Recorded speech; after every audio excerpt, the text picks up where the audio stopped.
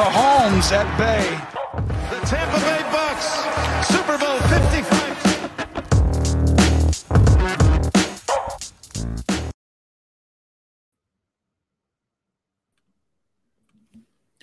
Hello and welcome to another episode of the Bucks Banter podcast. I am your host, Colin Hallboom, joined as always by my co-hosts, Bo Danyard and Scott Capron. We are pumped up to be here. This is a live week one Bucks Banter podcast episode. We finally have regular season NFL football to discuss live on Bucks Report.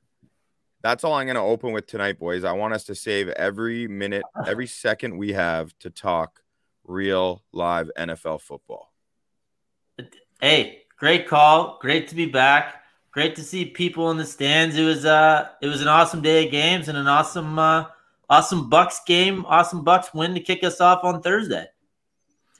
It kind of feels like you're a kid and you found out that Christmas was today, and also Christmas is an hour longer as well. It's like a 25-hour day. Yeah, we got that extra week of football to look forward to as well. So like we're looking at 17 more weeks of football ahead of us already. So yeah, it's let's true. go. I'm pumped. But it's also like if you were able to gamble on who opened the next present, you know what I mean? Because you have the whole slate of games, and it's like, oh, what am I gonna do? It's like, oh, my sister's looking up that one. Yeah. Anyway, who sets the lines at the Capron household on Christmas, Scott? Oh, my mom is secretly a bookie, still is.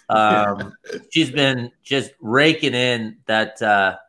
That minus 110, that juice on those present openings since we were like 4. So never. It's a whiteboard instead of a Christmas tree. Yeah, why stop now? Doesn't matter. Yeah. We're all in our 30s. Same thing. Yeah. Yeah, no doubt. Well, I think we all know where we need to start. We have not recorded since week one. Since the Bucks game on Thursday. So. Everyone watching this surely watched. Feels like about 2 weeks ago. Sorry to interrupt, though, just because there's all the games yesterday. You know, the Thursday nighter always feels like it took place, so long ago. But yes, totally. And I think a lot of Bucks fans weren't so comfortable with how close that game was and how it went. But we got the W. The Bucks got the W, and what a game it was. I mean, I think for a casual fan who had no investment in either of those two teams, that was a hell of a start to the NFL season.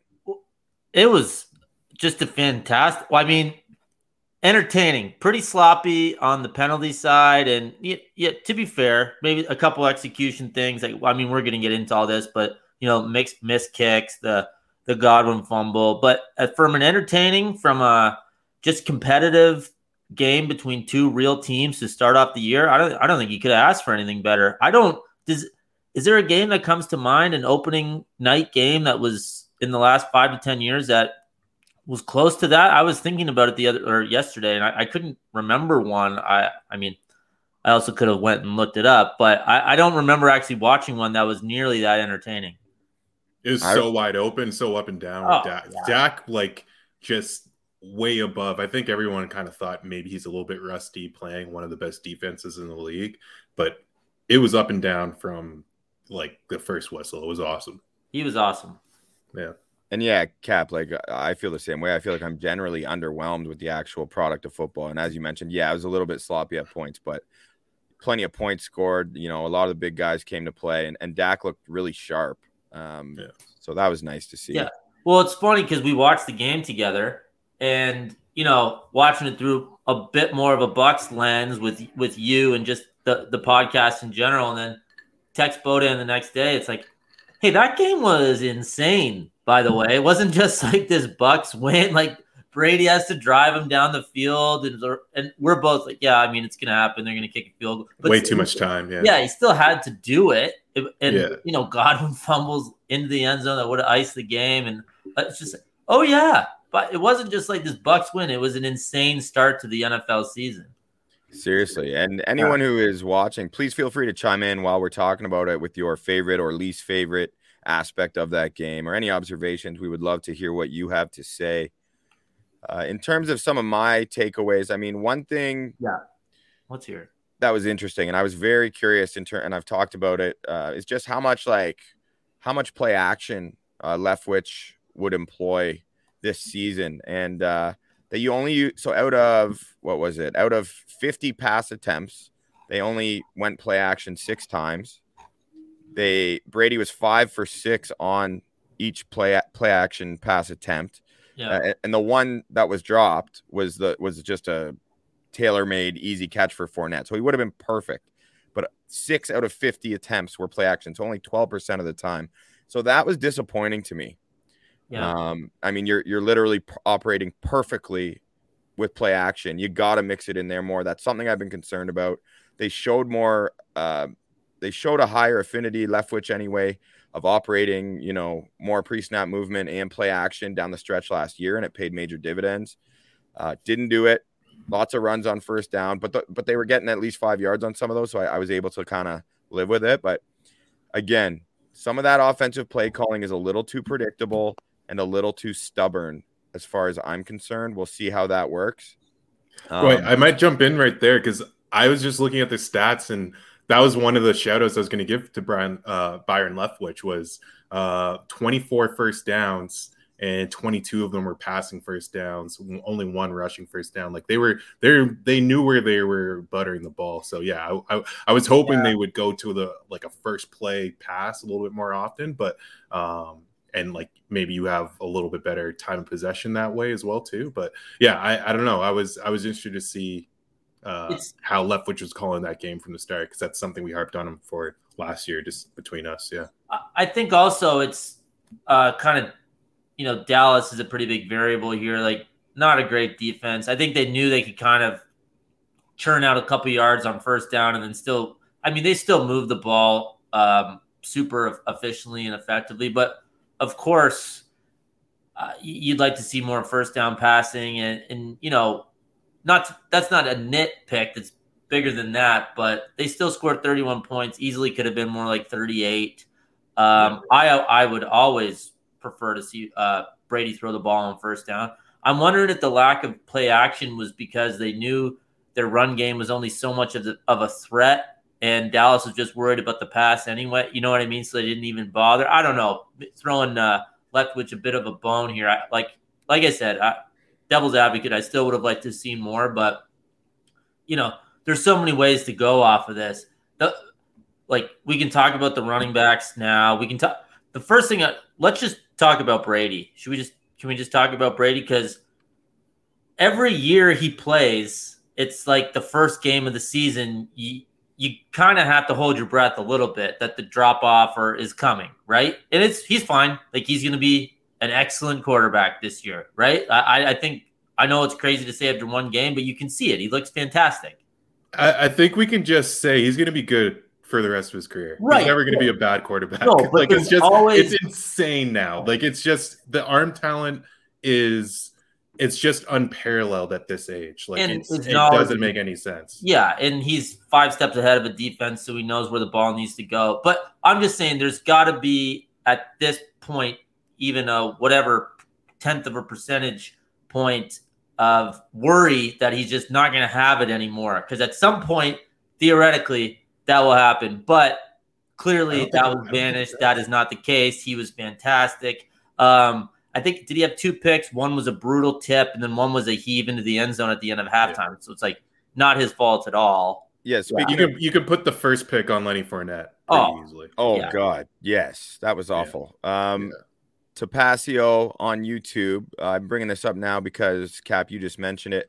Yeah. I didn't like game planning and coaching. Also, the Bucs are not using all the skill position players they have. 6 wasted throws at the end of both halves, and the Hail Mary unnecessary. So what I said, I was watching with Cap. I was like, just even at least, like, I'm fine with the Hail Mary. I just don't like the pick on Brady's box score. I was like, throw in Gabbard, man. Throw in for the pass. I don't know Traskin, quite how it works, but yeah, I actually agree. That was just one thought I had. Chris Cole on Twitter says Vea is a beast. Vita Vea was an absolute problem. Like, as the game went on, it was He could be the best, like, true nose tackle in football, and he's getting that recognition now. Like, he was just on a mission, like, just embarrassing the Cowboys center. I forget his name. But then doesn't it seem like after the game, he went and worked a midnight to 8 a.m. shift, just picking up cinder blocks with his bare hands and moving them into a slightly different spot just for strength training? Like, what an absolute unit that guy is. Like, oh, he was amazing. He was so we're gonna be talking about that front all year. I don't know anyone that's gonna be able to run on that front. There was a few of the third downs where it was Shaq Barrett, Sue, Vita Vea, JPP, and then in the gaps they put Levante David and Devin White. It was just like, okay, you have these 6 guys all rushing the quarterback. They know it's a passing down. How are you you're just not getting you're not getting more than 3 seconds on that front. But in because everything is related in football, obviously, just shows you how good Dak was, right? Yeah, he got rid of the ball quick, and not every quarterback can do that. We're going to get to some of the quarterbacks who just holding the ball for too long, but Dak was unreal, and Dak was fantastic. That's what you needed to be to lose a close game to the Bucs. That's what the underlying thing was. Sure. For me. Was that's the level of offense you need to come close to the Bucs. Yeah. And similar to what I was saying about Brady, like Bucs fans, check. Brady looks fantastic. Offense moving the ball. That previous comment we had was not getting the ball to all the weapons. Well, when you have that many weapons, that's kind of just a numbers game, right? There's only so many downs. There's only so many times you're open. But I think, just a quick pivot to the Cowboys. I think the Cowboys fans, their quarterback franchise player is coming off of a horrific injury. He looked absolutely amazing. I don't think anyone thought their defense was going to be that great. They're going to have to win by outscoring people. And they had a great chance to beat the Super Bowl champs, right? So, that's one of those games similar to the Browns KC game, which we'll get into. Both teams are thinking, hey, we can definitely work with that going forward. And what you mentioned there about Bo talking about the various defensive fronts, Leftwich wasted no time getting creative. He had Tryon Shoyinka, we'll just call him JTS. They had him rushing the passer on the first third down of the first defensive series of the game. I love that. Really fun to get him in there. Trot out there, yeah. Right? Having him in there, that was something that we've talked about plenty here on Bucs Report. So nice to see I think I might have said Leftwich. I meant Bowles, obviously. Bowles, obviously. But Bowles wasting no time, not being afraid to use his new weapons. That's always fun. It kind of felt like he was just okay, I want to see what the horses are like. I just want to see, just based off of talent alone, how quickly and how many different ways can I get to the quarterback. And it was impressive to say the least. Yeah. Ray Kennedy, one of Tampa's finest, a host here at Bucs Report, Cup of Ray, says thinks the game was a great wake-up call, says that on Facebook. Yeah, I agree, and there's nothing better than a wake-up call that's also a win. Yeah, exactly. So that was my first question. I shared this with you guys beforehand, but are we more concerned about the Bucs defense, or was that just the best receiving core in the league? Little concerned, I think, with the secondary. Yeah. Because that's a big you talked about Dak's ability to get rid of the ball quickly, because there were tons of pressures from the defensive front, right? The one sack they achieved is a little misleading because there was pressure all over the place. Hurries, Shaq Barrett had a ton of pressures, as he always does, and he had their lone sack. The problem is those receivers were getting open way too easily. Yeah. Great receivers, young secondary. I worry that Bucs fans, myself included, have maybe gotten a little too high on our secondary because of how well things went and kind of forgotten a lot of these players, when you break them down individually, do have a lot of room to grow. And of course, that goes for discussing them as a unit as well. That being said, last thing I want to get in before you boys jump in is Carlton Davis, though, was fantastic. He graded out as the top, I think the second best cover corner, according to Pro Football Focus, of every DB out there this week one. He was lights out. So that's great sign.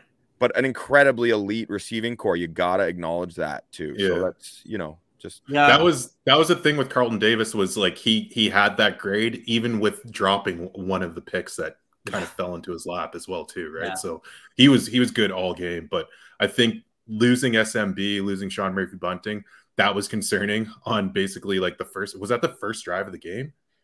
I can't remember what drive it was. First quarter.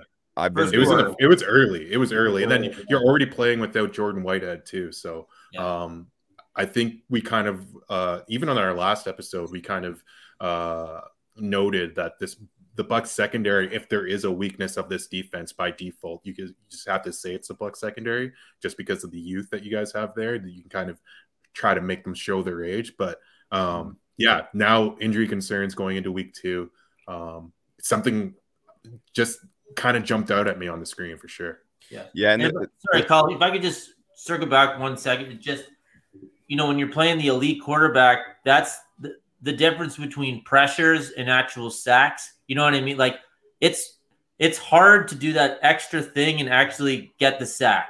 You know what I mean? And actually end the play. But when you're playing against an elite quarterback who can not only get rid of the ball to avoid the negative play, but actually throw someone open or pick up a few yards as opposed to taking a bad sack, like, that's the difference between the elite quarterbacks and the mediocre ones. And also just puts a star on.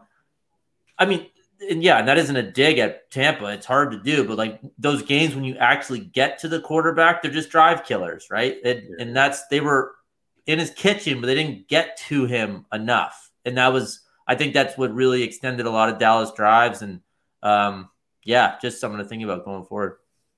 For sure. I'm really not worried about the Bucs as a defense applying pressure. I'm just worried about the back end holding up long enough to let those guys do that. Yeah, for sure. I just mean that's how, even with a great line, that's how a team can still score that many points, right? That's kind of what I'm getting at. For sure. A great line needs help. It has to be a full unit effort, right? Because you can spoil a great front four, creating pressure all day if you can't hold up with the receivers. So you're right.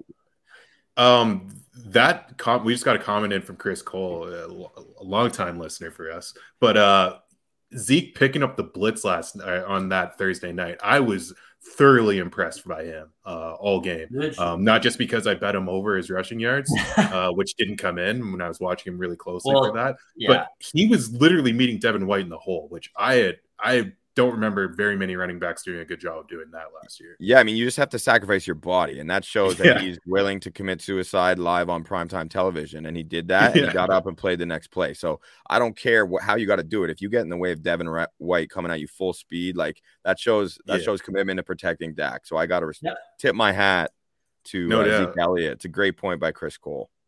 And on the other end of that, just one last thing about the Bucs defense. Devin White in coverage, I was a little bit underwhelmed. I thought that he was going to take a leap from that part of his game.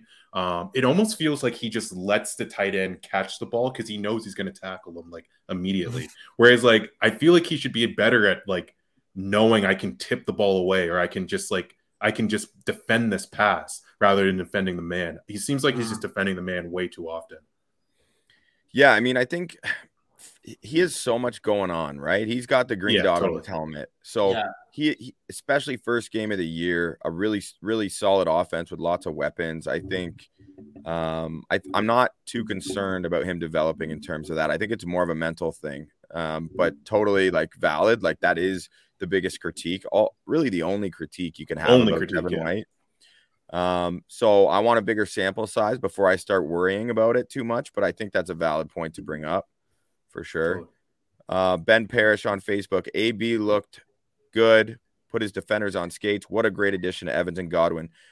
AB looked incredible. We've been all, I think, on the same page, like not just my homer bias, but Bo and Cap have agreed that, with a full off season, being with the same team, kind of reestablishing his credibility as a person, first and foremost, as a teammate, and slowly doing it as a player over the course of last season. It just felt like AB was going to be back. Damn, he looked back. Like he was so sharp, so fast, the footwork. Yeah. The one, I think it was in the first quarter, he had this one play where he basically fakes a slant, then just goes into a fade route and caught the ball from Brady, just like ultimate concentration, it coming over his shoulder. Perfectly placed ball by Brady as well too. But yeah, he was on point all game and just literally embarrassing defenders out there with footwork alone. He's still crazy fast, but it's the footwork that's getting him open. The route running is unbelievable. Absolutely. And then I don't know if you guys caught this. It was on that last drive where the Bucks got it done and Brady got it done. But it was a third down play call with like a minute 12 left or something. And video came out. I didn't notice it on the live broadcast, but you just see Brady. So he gets the call and then he looks at Leftwich and he just goes, no. I got to share it. I'll share it on Twitter. It's incredible. I do see that. And I just love to have a quarterback who is so confident, like who he can do that. You know what I'm saying? Like imagine Jameis tried to do that or something. Well, that's what a preseason does, right? That's just the continuity of the team. Him just being able to step up and just be like, okay, even though he's Tom Brady last year, I don't think he was comfortable to do that in week 1. Also, what would if Tom Brady couldn't play quarterback this week, but he got hired as an offensive coordinator, wouldn't he be like the 4th best coordinator in the league right now? Like, seriously, what else do you need to know? Yeah. I just mean, true. Like, if there's anyone who could say that to Byron Leftwich, like, it's Tom effing Brady. It's like, we're not doing that. So get out of here, man. Yeah. And I also just like what I like about Tom Brady is like he's applauded as being like a coach and just such a supportive teammate. Like Bruce Arians has said, that's what jumped out at him the most, how great of a teammate he is, how willing he is to get to know the players on his team.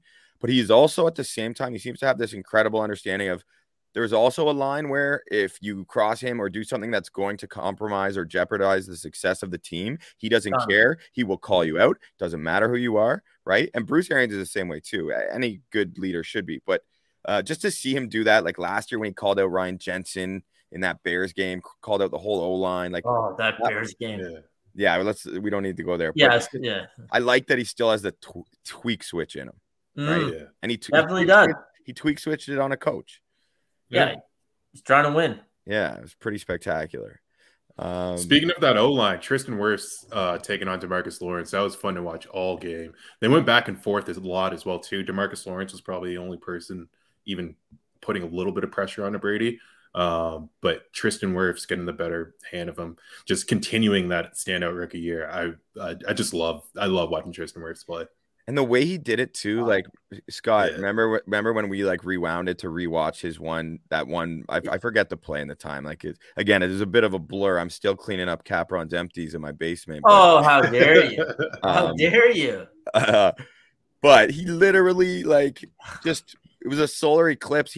Around the orbit, he orbited DeMarcus Lawrence the entire way around Brady. He was behind Brady and Brady just casually stepped. Yeah. And I have a few points to make about that. It was 4 beers. All right, everyone. So just so we're clear here on the whole, there's fallen soldiers everywhere. The guy can't. No, I'm just the worst thing was crazy. A good rewind by our host, by the way, and he's so good, man. They just have so many guys. Like they're so deep. They're so balanced. They're good. I can't believe we got this far without mentioning Gronk's name. Gronk was amazing. Prime Gronk. Before we talk Gronk, though, the one thing I want to say that was nice to see is on the broadcast, the Sunday Night Football broadcast, where they show their positional rank according to Pro Football Focus. Of course, they're going to have that because Collinsworth is the one who started it. It was nice to see our second-year right tackle, number one out of 256 or whatever it was. I have no idea what the number, or actually it was like 36 or something like that. But whatever. He's number one is the number that matters. Number one, So he's awesome. He could easily he was one of the best. That was one of the best performances from an offensive lineman this week was Tristan Wirfs. I can't think of who else would really stand out to me, but maybe it's just I was watching Tristan Wirfs so closely. But yeah, he's really good. Rashawn Slater. Rashawn Slater's good too. Yeah. The Chargers O-line was really good too. I have a note on that. But again, like O-linemen, it's more about the longevity of how they perform, the consistency. Totally. But it's still you still see splash plays, right? We got to get Brandon Thorne on this podcast one day, man. Yeah, we got to pick his mind. He's too good. Please. But yeah, sorry guys, please continue. I would love to hear your opinions, your unbiased opinions on Rob Gronkowski. Could he be like a fantasy sleeper this year? Because if week one is any indication, like he's on waiver wire some places on a position that's very shallow. Anyone who gets red zone targets is worth having on a fantasy team because of how skewed it is towards touchdowns. Sorry, we're talking about fantasy now, but it's just so much more valuable. You have 2 catches for 8 yards and a touchdown. You're good to start. You know what I mean? Mm-hmm. And that's what he could be. He's obviously has great hands. Down in the red zone, he doesn't need to be, super athletic with his route running and like actually creating separation because he can just go up and get the ball, right? Like he's still a weapon down there. And I don't want to limit him to the red zone. He looked good all over the field on Thursday, but just in general, like if you just want to talk about that, then yeah. Especially the red zone, though, because that second touchdown wasn't even a play for him. That's just, I'm smart enough and I know Brady well enough that I see the coverage. I'm going to pretend to block and I'm just going to just take this seam right here. Brady saw it pre-snap. They didn't even need to lock eyes. Just Brady needed to see the coverage and he knew that's what Gronk was going to do. Awesome. Just to just see Gronk. Just like he seems so much more mature, so much more in control. He's not as like obviously the Pat stays where he's just that reckless. I can't be tackled downfield guy. Was unbelievable. But this version of Gronk is still highly productive. He could be very special this year. You know, it could be the theme or the slogan of our podcast because it applies to the Gronk and Brady connection. Is you can't improv without rapport. Yeah, no doubt. Am I right or am I right? I like that. And it's you true. Should know anything about us. This isn't a bunch of improv classes that got us here. Somebody we just have that rapport. Somebody yell out a location. Hey, we're gonna do a bit of a scene here. Oh, I heard coffee shop. Yeah. No. I've got a bit of slander though. This has been a love fest of the Bucks. So that's why you're here. Let's hear it. Yeah, let's get to it. So Mike Evans, how are we feeling? Where are you? The Mike Evans I remember. Is he hurt? Like what's going on? No, he's not hurt. He's just an unselfish teammate who's willing to take double coverage and be a decoy if he needs to be for his other running mates to be successful, for whatever it takes for the team to win. And when they keep marching the ball down and his guys are having success, as you see if you watch the footage, he's up there jumping, celebrating Godwin's big game, even though Godwin had a couple mistakes. Same with AB. He's just a good teammate, man. It's the long haul. Evans will do whatever it takes. That's my my analysis. Can't overreact too much. Counterpoint. Fair. Have more catches. You know what I mean? I mean, like let's call. No, I agree that there's only so much you can do if they're double covering you. I've always found it funny, like wide receiver production, considering it's almost solely based on when the quarterback throws you the ball. It's like, oh, yeah, so-and-so didn't have a good game. It's like, oh, really? Did you go down and break it down and they actually didn't get separation or weren't trying? Or was the ball just not thrown to them? Or was it not anywhere near them? And in this case, it's couldn't throw it to him because he was, double covered most of the night. I guess different defenses against them are going to pick their poison, try to take away one of their many guys. Dallas singled out Evans, and we'll see how that goes forward, Bo. I hope he's not hurt. I hope it was just literally what we're talking about. I think he's fine. Yeah, it's an interesting one because he had, like, I think I'm looking at it right now, 6 targets, 3 catches. I know at least 2 of those were tip passes where line of sight just changed. He has a line of sight of the ball and it just takes a weird. There was one that was like tipped by a fingernail, and I thought he could have made a better play on the ball. That's kind of what I was about to get at. There was one where it was just barely tipped. Colin, one. We're allowed to say that. All right. Yeah, Mike Evans normally gets that one. Yeah. Yeah. Tough to. I don't even think like slow instant replay, slow mo can really give us a read on that. Like if a ball's tipped, I'm gonna give Mike Evans I'm going to give him a pass. Well, from your couch as an expert, I think he should have caught it. So, take that for what it's all. I hear you. There's sometimes it's like, all right, literally it's like you're getting handcuffed. There's no way you're going to pick up on the ball in time. Totally. There was one where the ball actually moved almost not at all, but I know. And he wasn't blanketed. I totally get what you're saying. And I know any slight deflection affects it and it makes it harder. I'm just saying, I just thought he picked up on the ball late on that particular play. And I'm surprised that he wasn't a little more productive. But again, it doesn't matter with this team, with this offense. For Gronk, Godwin, and AB all to have big games, like that's all that we need. So, and I truly believe that's what makes Mike Evans so special, so unique, based on the persona and the diva mentality that so often wide receiver ones in the NFL possess. Mike Evans is genuinely just a selfish teammate who wants to win. And Selfless. That's what I said.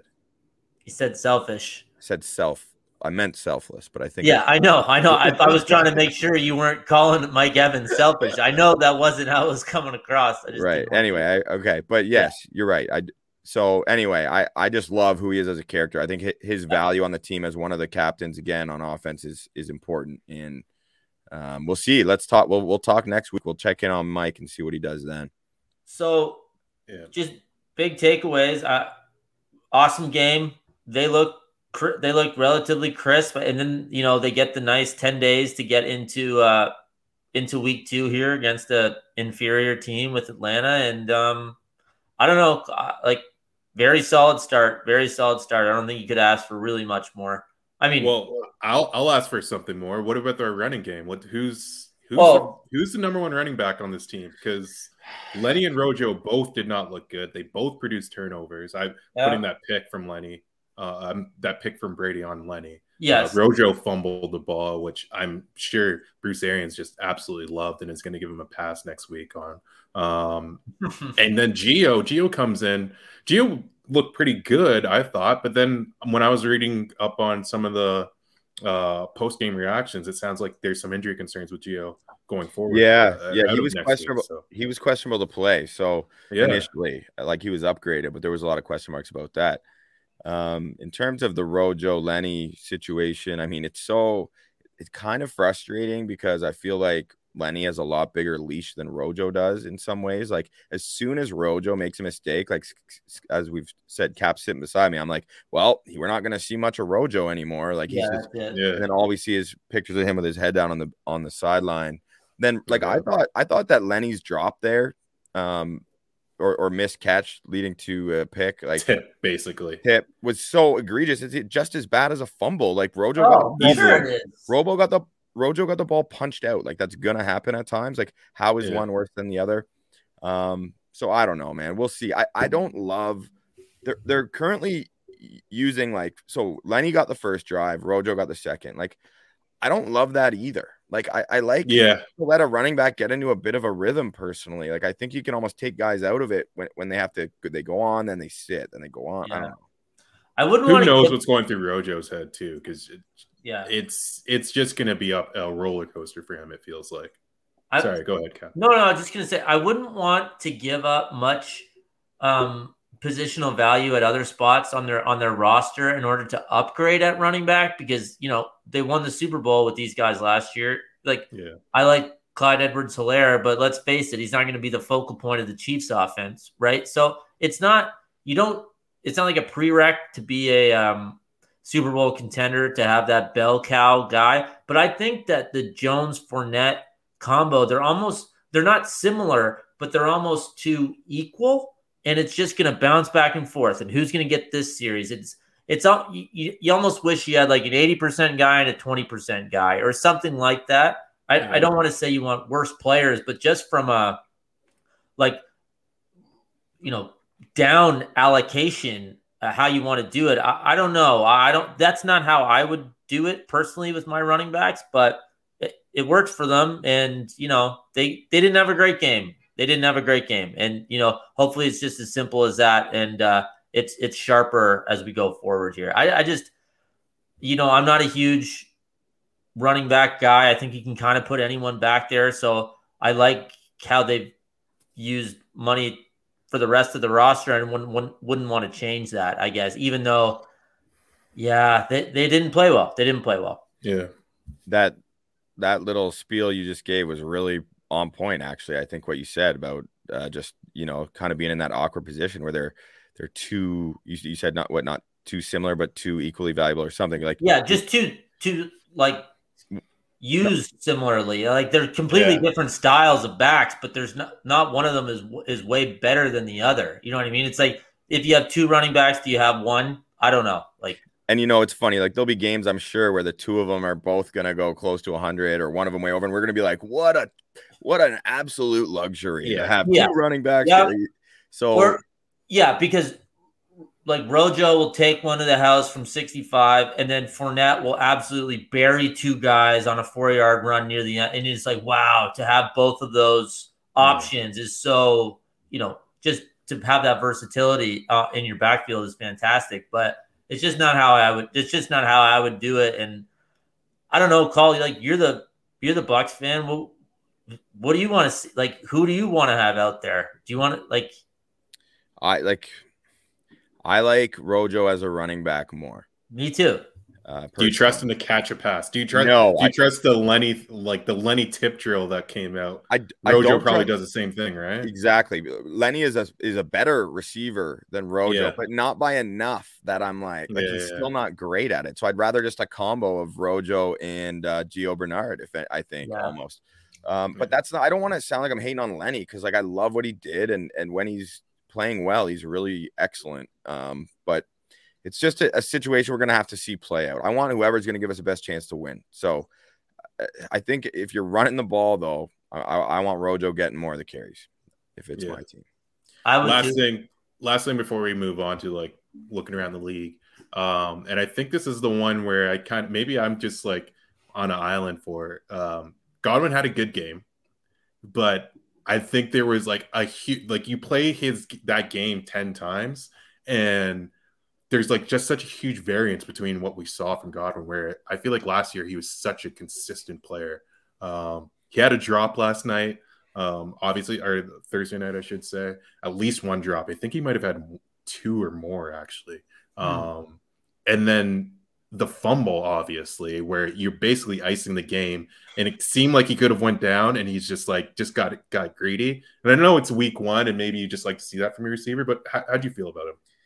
I feel like I love how you were being critical of him, and he had 9 receptions for 105 yards and a touchdown like that. And I'm not insulting you. I'm saying true.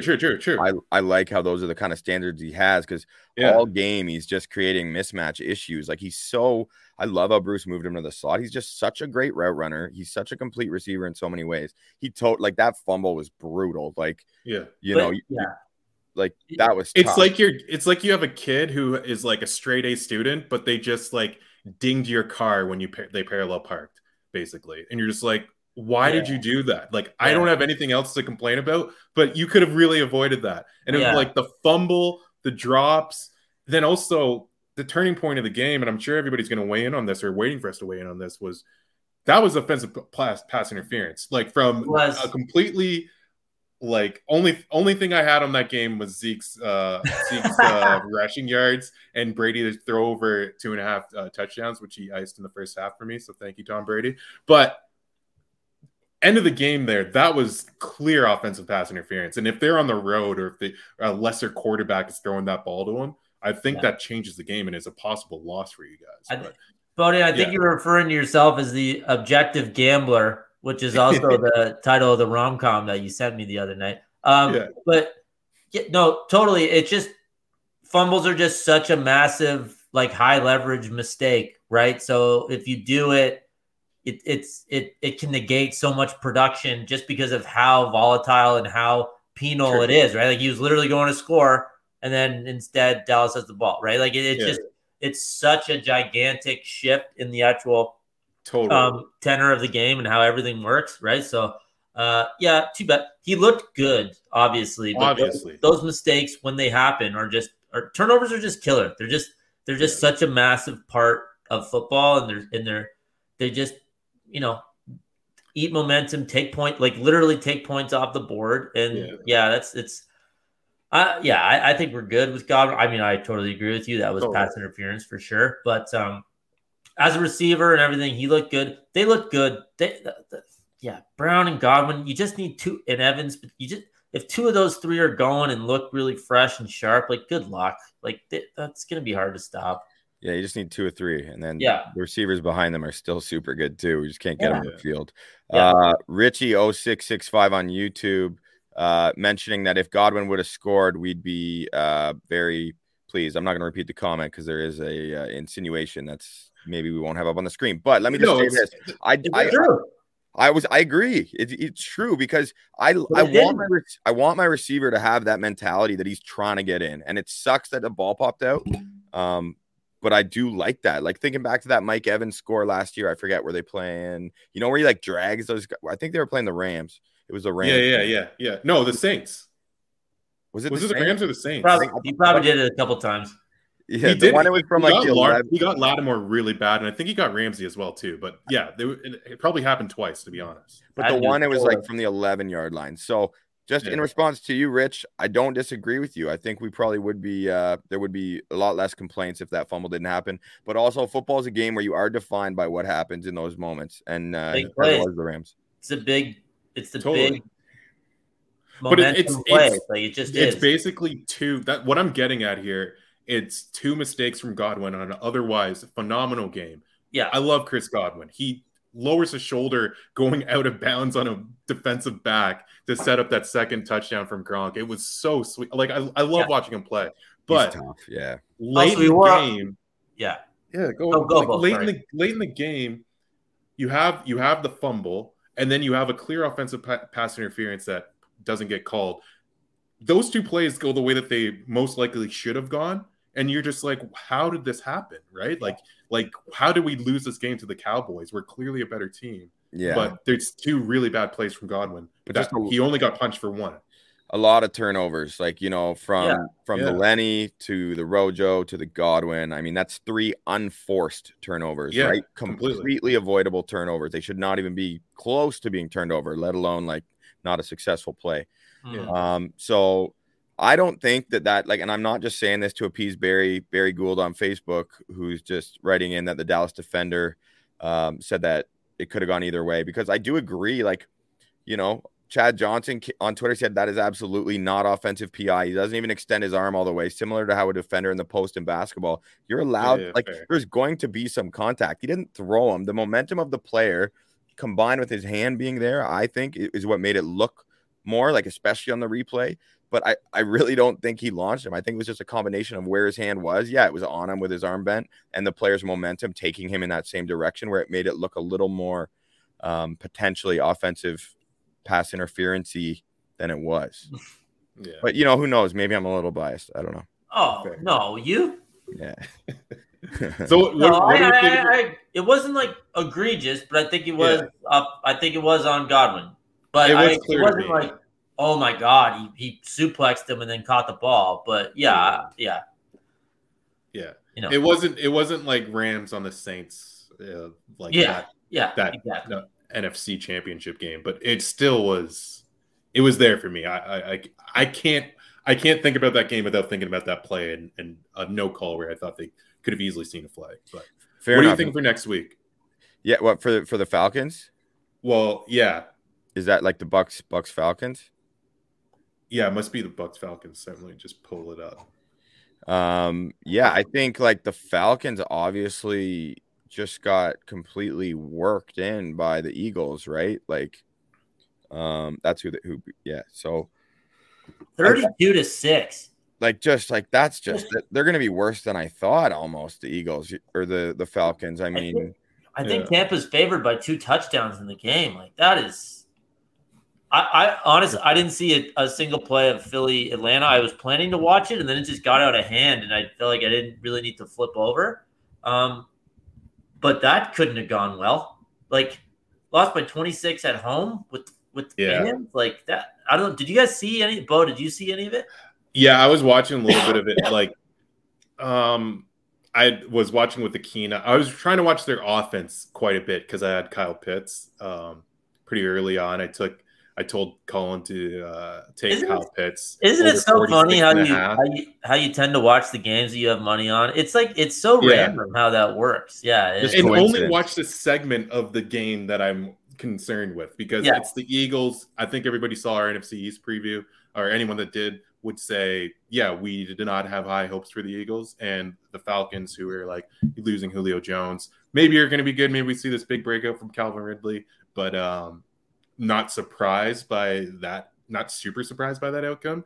The thing with that game was you just never felt like the Falcons had the ball. I don't even know if I can look up the type of time of possession, but it really felt like they just were constantly playing on defense. Yeah. What I read after, it was like epic dink and dunk fest from Jalen Hurts and the Eagles, just keeping the ball, but then scoring too, right? Like finishing off drives, and then a couple turnovers from Atlanta. And there's only so many possessions in an NFL game. You know what I mean? Like you can't get too far behind. It's not college where the clock stops after every first down and you can make big comebacks. It's just not the way it goes, right? So if Philly was moving the ball effectively, then I don't know. Like this could get ugly next week for Atlanta.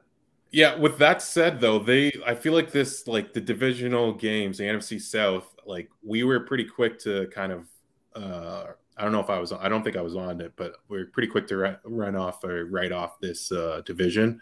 Obviously the Saints, we'll probably get to the Saints a little bit later, but I feel like the Falcons just always have a good game against the Bucs out of the two that they'll play a year. I don't know if it's going to be this week, just from what we saw from against the Eagles last week, but I don't know. How are you feeling going into that game, Boo? I'll tell you one guy who always has a big game against the Bucs for the Falcons, and his name is Calvin Ridley. Yeah. And obviously being down a defensive back, that Sean Murphy Bunting injury, by the way, I forgot to mention. I don't know. Did you guys see the clip of it? Yes. Yeah, I saw the replay. Yeah, it was not fun. Did you see the one on like the really zoomed in one? Like it's a bad injury. Like there's like a bone popping through his skin. Yeah, you could tell even from the zoomed out one, you could see it. So he's on the IR now. Apparently, like Pro Football Doc. I'm sure you guys follow him on Twitter. He used to be the team medic for the Chargers, so he's got like professional football specific experience as a doctor. Is he the one who stabbed Tyrod? No. He was way before that. He diagnosed the potential injury ramifications in real time on Twitter. That's what he does. It's actually awesome. It's a great corner. He has just an angle. He is cornered on Twitter because he's even branched in other sports because he's like, I'm not afraid to speculate. I'll tell you based on what I see, what I think, how long they'll be out, what it is. So definitely follow Pro Football Doc. But he's somehow saying, after I see this video of bone popping out of his elbow, Sean Murphy Bunting, that is, he's saying that he thinks he could be back in 3 to 4 weeks. So yeah. I'm like, what? I'm not shocked though. Like, I feel like defensive players play through the most ridiculous injuries because they're just not expected to catch the ball. So they just need to be there. Like, as long as your legs work and you can wave your arms, like Thomas Davis with his club. Thomas Davis in Carolina, didn't he have a broken forearm? And I can't remember who they were playing. It was like, he basically just had a club on his arm now. Like that could help him even more. Like he's fine. It doesn't even matter. Like a broken forearm. It's crazy. Yeah, just cast him up, send him out there. DB's a little different maybe, but yeah, it is crazy. Yeah. But yeah, Ridley only had 51 yards receiving on 5 receptions against the Eagles. So he's definitely due for a big game. And like I said, he always plays us tough. Seeing Matt, like I didn't watch the game, but Matt Ryan, 21 for 35 for 164 yards. Boy, if the writing's not on the wall, it's on the wall. He needs to have a big bounce back game. They might just seeing Josh Rosen playing soon. Yeah. Well, it's not going to matter. Like the quarterback doesn't matter. They cannot block. The thing that I was noticing was just like there's no time for Kyle Pitts to even turn his head around to get the ball because Matt Ryan's already running for his life. So if he's running towards Hayden Hurst's side, Hayden Hurst is getting the ball. If he's running towards Kyle Pitts' side, Kyle Pitts is getting the ball.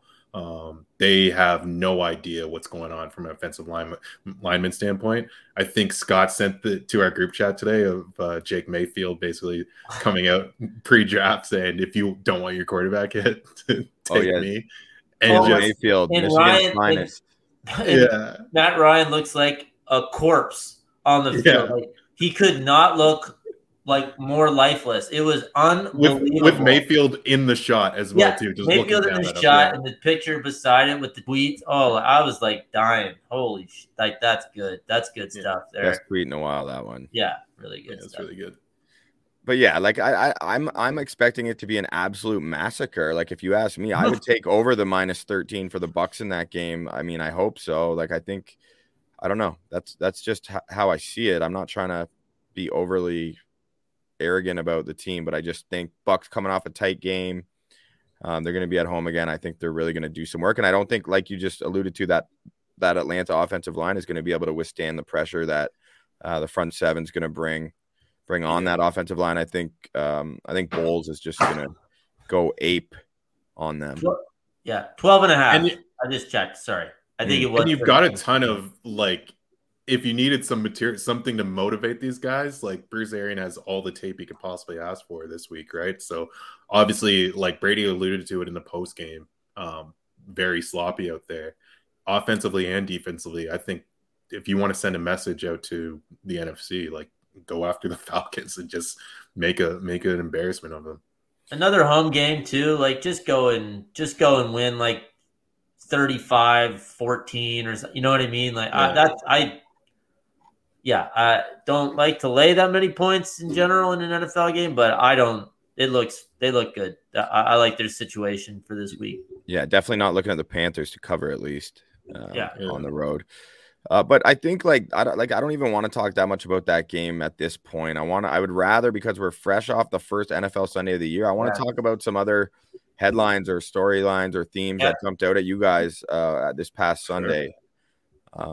One for me that I found pretty cool was just the top-notch rookie receivers, first three receivers taken in the NFL draft, Jamar Chase, Jalen Waddle, and Devontae Smith. Rondell Moore, even like those top end receivers were very productive right away. Happiest for Jamar Chase because I've been so like outlandishly optimistic about him. Yeah. He was awesome. And then all the talk of the drops, and I wasn't even worried about it. And then sure enough, like he just comes out with a bang. Yeah, he scared me for sure. I was not expecting him to just bounce back like mentally. It seemed like there was something wrong with him. Talking about he can't see the ball or the ball not having the white lines on it was on the ball. Yeah. All I can see is I just never heard any receiver talk like that before. But you know what? It's just modern day media though, man, and how they show you the snippet of the press conference. Because if you watch the whole press conference, they're asking him like differences between the NFL and college. And then he goes on to say like he did like the white ball or whatever. So like. It's just funny how we all can fall for that at times. But fair enough, Bo. There was a lot coming out of Cincinnati from their beat reporters about all his drops in the preseason did look bad. I get it, but he's just too good. He's gonna be great. Yeah, I hope so. But the whole crop of them, man, like Waddle was fantastic. I didn't watch any of the Eagles game either, but it seems like Devontae Smith had a role. Yeah. First drive of the game, he catches a touchdown pass. So Devontae Smith looks good. Also, just on that same line on the Eagles side, Jalen Reagor scored and just kind of trying to redeem himself from the whole Justin Jefferson comparisons. But yeah, I was surprised to see all of the rookie wide receivers kind of show out, except Elijah Moore. But Elijah Moore and also Kadarius Toney. Not as many snaps, but just 2 catches for -2 yards. I'm pretty sure. So yeah, that's not good. No. But you got to be patient with him, and like. He's playing with Daniel Jones, and obviously Elijah Moore is playing with a rookie quarterback in his first start. So, speaking of rookie quarterbacks, Trevor Lawrence put up some yards in his debut, but the Jaguars losing to the Texans. Like, I would have taken the under on Texans wins as long as it was above 0.5, I think. Yeah. And sure enough, Texans are 1-0, baby. They're leading the division. They're a playoff team. Yeah. Crazy. Hey, I mean, I think they played pretty well. I really thought Jacksonville was going to suck, like really be bad. And I saw some people throwing out 8 and 9, and hey, who knows? One game, maybe they'll get there. They looked bad. Houston looked, who knows? Okay, they were playing for the coach for sure. Tyrod has a certain talent level combined with just experience and veteran leadership that he's been in the league for so long, and they outplayed him and they won. Lawrence had some outstanding throws and some brutal picks, right? So just some brutal decisions. I think that's probably going to be the first part of this season for him. We're going to see the flashes, and then we're going to see the fact that it's very hard to play quarterback in the NFL, and it's going to come through via him. But yeah, Houston 1-0. Hart didn't think those words would be coming out of our mouths here, boys, on this pod. But yeah, tough scene for that division. Really, we can Tennessee getting the absolute doors blown off of that Arizona game. That game was over early. I don't know how much of you saw that, but it looked like a different league, like an NFL team, but it was a college team. It was an absolute beatdown from the start. Big shout out to Chandler Jones with the 5 sacks and 2 strip fumbles, 2 turnovers. That guy is a freak, and he is unbelievably good at football. Yeah, Murray, Kyler was amazing. Yeah, video game. They did everything they could to stop Henry and get the lead, because when you get the lead on Tennessee, then Tannehill's capable, but he's not as dangerous as Henry, I would say, when you know that he has to throw, making them one-dimensional. I think Henry ended up with like 49 yards or something like that on the ground, AKA one of his worst games in a few years, I would imagine. Yeah. Just super impressive from Arizona. And then another NFC West team goes in with Seattle to Indianapolis, and never in doubt. That game was also never in doubt. Wilson was dealing out there. Did you watch any of that game? Like, what are the give me the outlook on our boy Carson Wentz. That's sarcastic for anyone who hasn't been followers of the show. This is the Carson Wentz slander cast. Sometimes. Yeah. 10 points is generous. The outlook in my work email is not good. He was struggling, man. Not comfortable. He just looks like he lost it. Like, in not much of a difference. I don't know.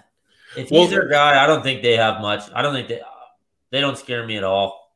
It almost feels like he makes offensive lines worse, because the Colts offensive line was one of a really good unit last year, at least for the first half of the year. I'm pretty sure they were good all year, honestly, but not a lot of time to throw the ball. Seattle's defensive front all of a sudden looks like a legitimate one. So if Seattle's a good defense and they have Russ dealing the way that he is, I know he always starts the year like this.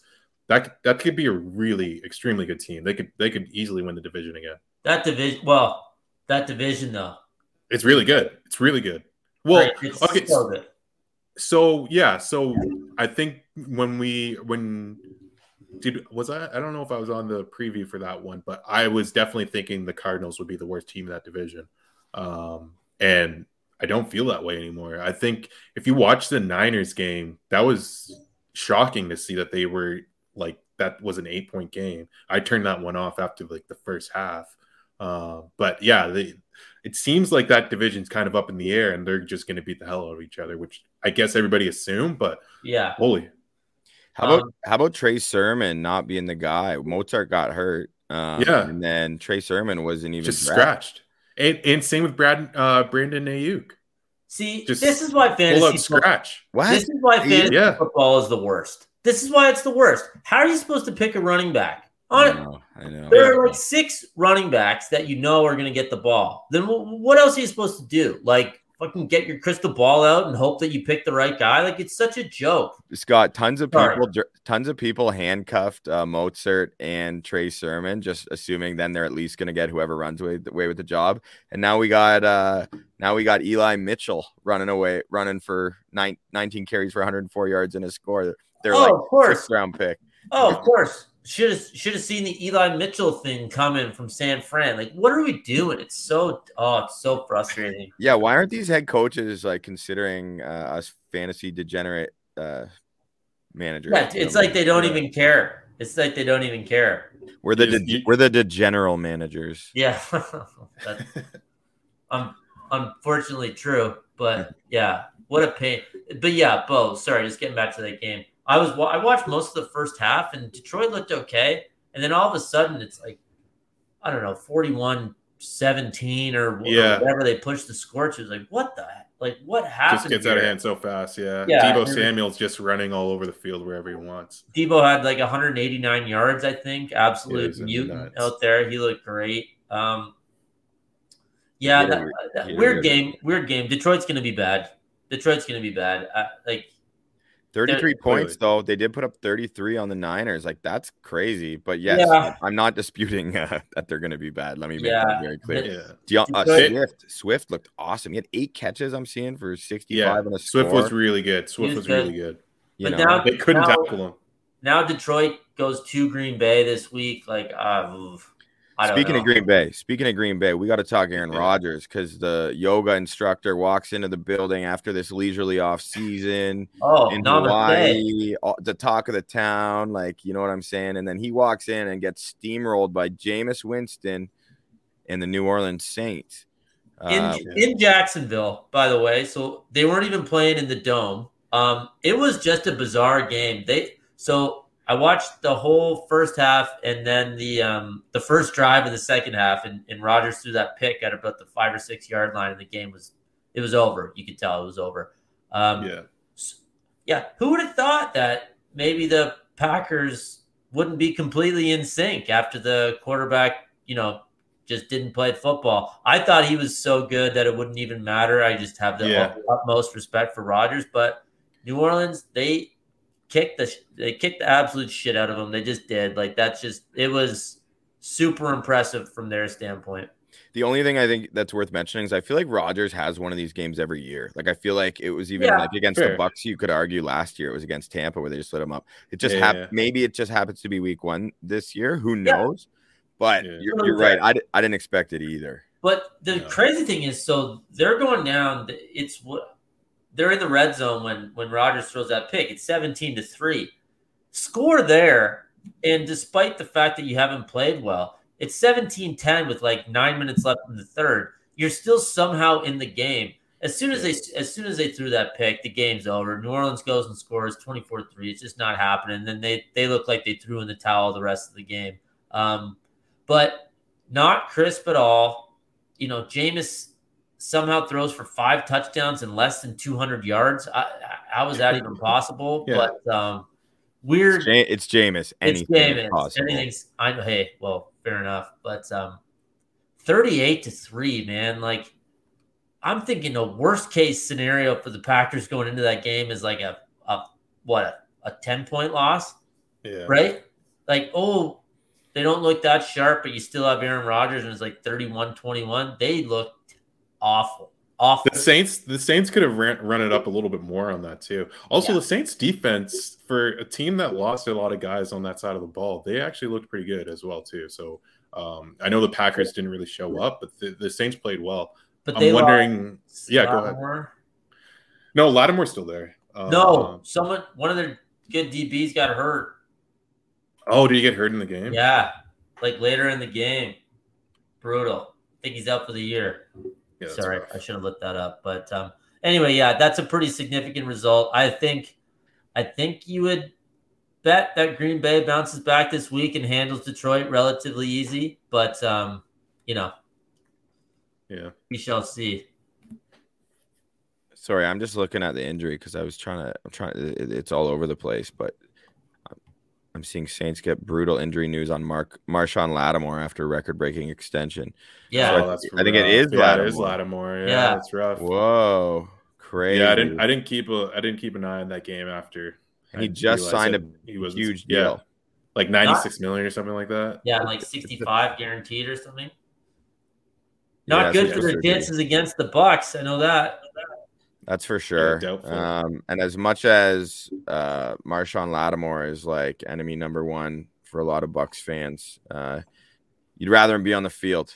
You'd rather Mike Evans get some revenge on the field when they match up. Yeah. And if you haven't noticed, I think we're doing a good job of just discussing some of the potential contenders for the Bucs this year because we still consider them to be right up there. Chiefs Browns was a really cool game. Well, it was cool. I was cheering for the Browns. I like the Browns to come out of that division this year. Division. Yeah. Out of that division this year. And they obviously seems like they played a perfect game. And then Baker, like, did you guys see that on that drive? Like, did you see that? So, like, I would try to, so I saw a lot of pundits today saying that Baker Mayfield, lost some faith in Baker Mayfield out of that game. I thought the Browns played an awesome game. They made three horrible mistakes, but they played extremely well. It sounds like the Bucs game, the exact same, except the 3 horrible mistakes they weren't able to overcome. Like, it easily could happen to the Bucs. You couldn't. Yeah, so the first half of that game, they were doing everything you're supposed to do to beat the Chiefs. Like, they're testing them down the field. They're just absolutely hounding them on defense, not making any mistakes on that side of the ball, and getting a lot of pressure on Mahomes with Garrett and Jadeveon Clowney as well. But yeah, Nick Chubb has a fumble, really bad fumble. It's like 22-17. Their punter, the first time they bring their punter in, the first punt that they have, he fumbles on the snap and gives a short field to Mahomes. It's obviously 7 points. They could have just put the 7 points as soon as the fumble happened. And then the Baker Mayfield interception at the end. And I think everybody's like zoning in on that because it's the last one. They could have, if they could move the ball on that series, they could possibly win the game. They already were moving the ball. They were moving the ball. And they were really like, it's pretty clear if you watch the pick, he's trying to get it out of play. He's trying to throw it out of bounds, and he gets tackled and like basically just has no power on the throw because of the hit he takes. And it's a super tough scene for him, but I thought the Browns, I feel better about the Browns coming out of that game because they were step in step with the Chiefs. Anthony Schwartz looks so good. And Joker looks so good. I talked about Schwartz a lot as that rookie DB or that rookie receiver. Fast. Yeah, he's extremely fast. He's like Tyreek Hill fast. He's a game breaker. This is what the Chiefs do. They just hang around. They just make 1 or 2 plays on defense, and that's all they need. Cleveland, listen, they're not going to be happy that they lost the game, but if that's their chief competition, for 85% of that game, they had a great game plan and knew that they could go in there at Arrowhead and compete, not only compete, but win. They ran the ball at will. A couple bad mistakes eliminated later in the season. If they get a rematch, they can win the game. OBJ didn't play. Yeah. Also, very encouraging for Cleveland. I mean, even though I think it looks good. Kareem Hunt was awesome that game too. Kareem Hunt, underrated how well he played as well. It's just so hard to actually beat Kansas City.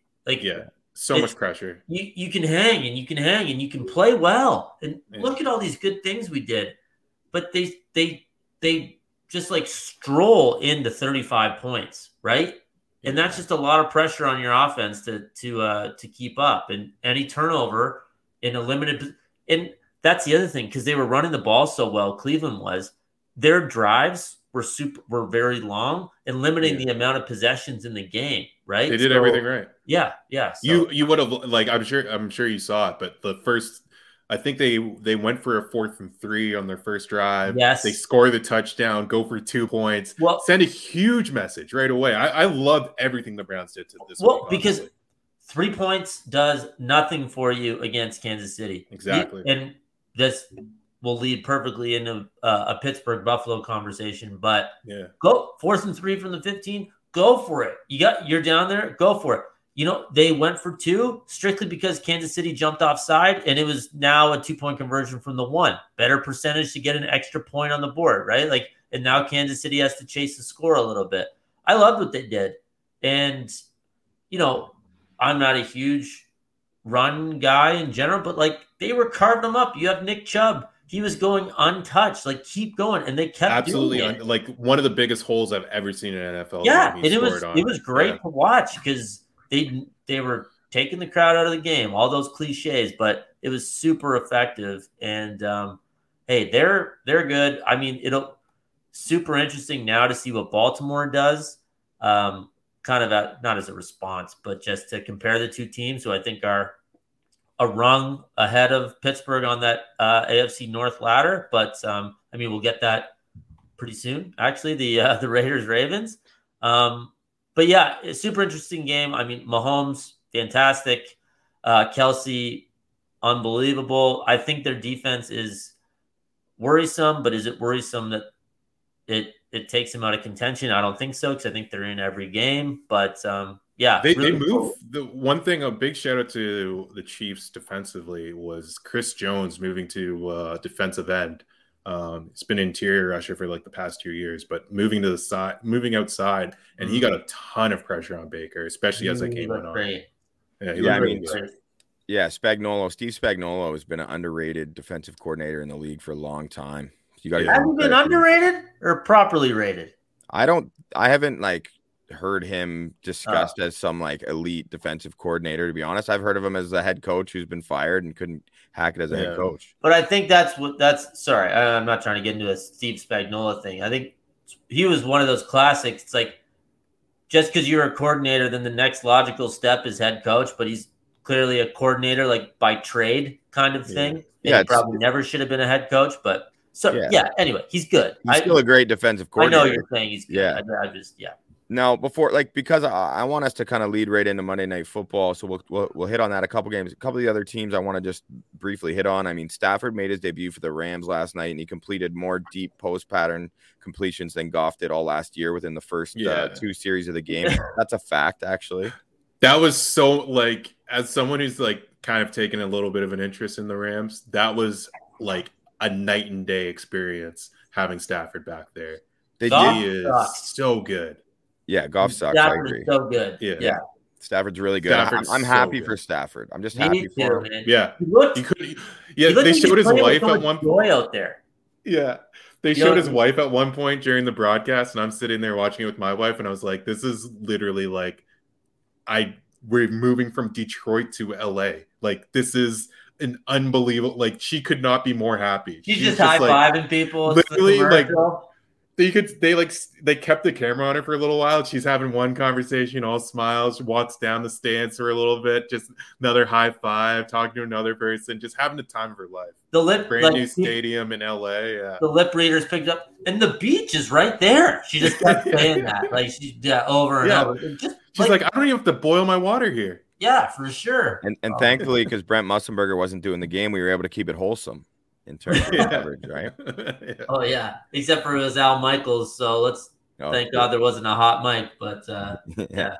One more thing on the Rams. Jalen Ramsey is moving all over the field on defense, and it is a treat to watch because he's just blowing up plays left and right. He is one of the best defenders in the league. Only guy I would take over him probably is the guy that's on his team already, Aaron Donald. Jalen Ramsey is going to be a problem for a lot of defenses. They have so many looks. Well said. They legit very well could have the 2 best defensive players in football. I worry about their depth on that side of the ball because if there's one injury, then they're in trouble potentially. And I mean, they let the Bears squeak in, and the Bears weren't even playing good, and they were still hanging around a little bit. I know they weren't, but they were. Like, I was watching. They were.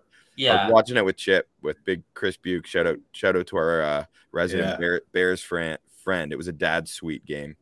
Nice. So that was cool.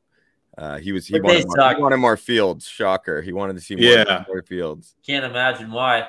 Yeah. No kidding. You have anything else? Can we talk just quickly? I watched all of Bills Steelers. Yeah, me too. Man. Lay into them. Unimpressive on both sides. Sorry, I shouldn't say that. In general, I would say unimpressive. The Steelers' defense looked really good. I really liked how they were super physical with the receivers. So even though we love Stephon Diggs, it's tough for him to get separation. Like, he's not a huge guy. You know what I mean? Allen looked inaccurate. He looked a little bit frazzled. They didn't look good. Ben looked terrible. Like, the fact that they won the game was just in spite of him, not because of him. But so it's 10-3 late in the third quarter for Buffalo. Pittsburgh marches the ball down the field. Finally. They hadn't done it all game, right? Like, literally. Super lucky the way they did it too. Yeah. Just felt like no idea what was going to happen play to play. Great catch by Claypool on the sideline there. He's unbelievable. They kick a field goal down by 7 with like a minute and a half left in the third. I think it was 4th and goal from the 2. So the shortest field goal you can kick. Like, it's just I know the argument for Mike Tomlin is the Steelers have never gone below 500 since he's been the coach, and they're always it's like, but dude, if you're not figuring this out now, like I feel like those records are just because you have good players, which is, whatever, a testament. He took the Steelers job. Good for him. But and then the other killer is that they win the game. So it's like, it's going to go down as the right decision. It's such a poor decision, and they somehow sneak out this game because of Buffalo's terrible, second half more than it was a big vote on his defense. That's the only way I could even come to understand what he could possibly be thinking there. But they haven't scored yet, so exactly you're still giving the Buffalo the ball with the lead. It's just what's your goal? What's a better chance to score a touchdown based on how the game has gone? One shot from the 2-yard line, or trying to move it another 80 yards next time you get the ball back? It's just it's so insane. And if you're a rational Steelers fan, you can't. Hey, great job, you got to win against theoretically a good team, but you can't think that the Steelers are any good. Not after the way last year ended, and then watching Big Ben this year, like that first game. No way. There's no margin for error for their defense. They don't scare me at all. Their offensive line is so bad. Like, it does not make sense. Once they play a team with a very good pass rush, that I just can't see how they're ever going to move the ball, because they cannot run the ball. It's literally running into the Bills. It's a completely new unit, just because they had so many valuable guys leave that offensive line unit. And I saw, so I didn't see the game. I yesterday was probably the only Sunday where I had stuff going on. And the Bucs played on Thursday, so it was able to work out. But I saw Big Ben completed like one pass over 14 yards or something obscene. I don't want to but like, I guess his ability to throw the ball downfield was just like air yards. Air yards. Air yards. Low. Yeah. There's no way. Every dump off to Najee Harris was like at his shoulder, like he was trying to go high glove side or something. It was unreal. Like, just give him the ball. Yeah. But he had zero time. Like, he had someone in his face at all times. He was always outside of the pocket. He could not do anything with that offensive line. That's fair, Bo. But if he can't dump the ball off effectively, then good night. Right? I want to make a point about that, Scott, because I'm glad you brought that up. A simple screen pass, a swing pass, whatever, is so important for it to be accurate. It's like hitting a 3-point shooter in basketball right in their shooting pocket. It is so important. So, you could get the ball there, but Brady is a master of getting it to them in the perfect area to turn upfield. LeBron James is the king of getting it to guys in their shooting pocket. Like the real great ones, like the accuracy is more important than I think most people realize. So that is important. It is important still. One thing I want a few bets based on my not having a lot of faith in the Bills, and then also say, okay, this Steeler defense is really good. I was shocked for two sides. So TJ Watt moving all over the field. I love that. Obviously just said that about Jalen Ramsey. He's moving into linebacker. They're shifting the line before snaps as much as the offense was. They were really good. Melvin Ingram was extremely good. He looked super explosive for a guy who missed a ton of time for the Chargers last year. And then in the secondary, their secondary was really good. That won the game for them basically. Some of the passes they defended, I can't remember Sutton's the guy's name. He was absolutely all over the Bucs. The Bills wide receivers. Every matchup he had, he basically won. I was very impressed with their secondary. Bill's receiving group outside of Stephon Diggs is potentially a concern, I think. It is. You know what?